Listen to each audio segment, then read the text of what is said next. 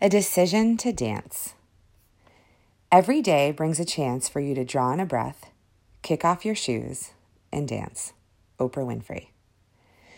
Last school year, I became hyper-focused on building 2 presentations, and both styles were new for me. One was a pre-recorded session on making No Place for Hate a reality for MassQ's virtual conference. The other would become my first virtual keynote combining our No Place for Hate work, specifically the theme of seeing each other beyond the surface, with leading beyond our titles. I was not only nervous, but struggling in particular with the process of pre-recording a session.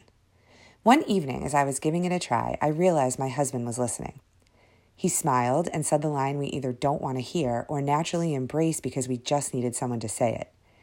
That's not you. In a crazy time, in what often feels like a crazy world, it can be easy to doubt bringing what we've always held close to our hearts. As someone who feels deeply that music lives within humanity and our ability to connect, I always bring the opportunity to dance. Yet as I was planning how to deliver both presentations, I wasn't sure if it was appropriate. So I did what I do in many situations. I talked to my mother, who I have written about before. Her name is Rivka. An immigrant, second-generation Holocaust survivor, former rock star teacher who taught preschool to high school, and someone who adores dancing.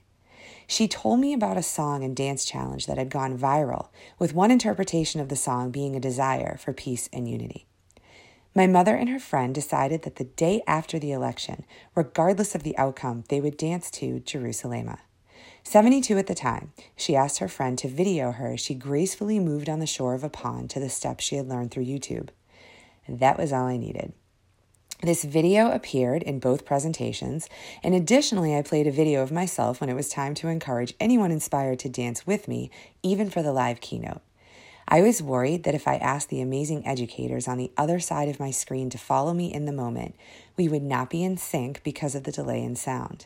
I also wanted them to be able to see my feet without having to fiddle around with the camera. I think a lot about these things. Soon, many attendees during both events would take a breath, kick off their shoes, and join me. A few couldn't seem to stop. A decision to dance quickly transformed into a powerful reminder. As we remain sensitive to the world and people around us, there lies opportunity for us to creatively bring what we hold close to our hearts. We never know the impact we may make without it. In the post, there is that video of my mom dancing, and then of me dancing, a picture from the virtual keynote, and also a picture outside at school where students, teachers, and my principal joined in the fun.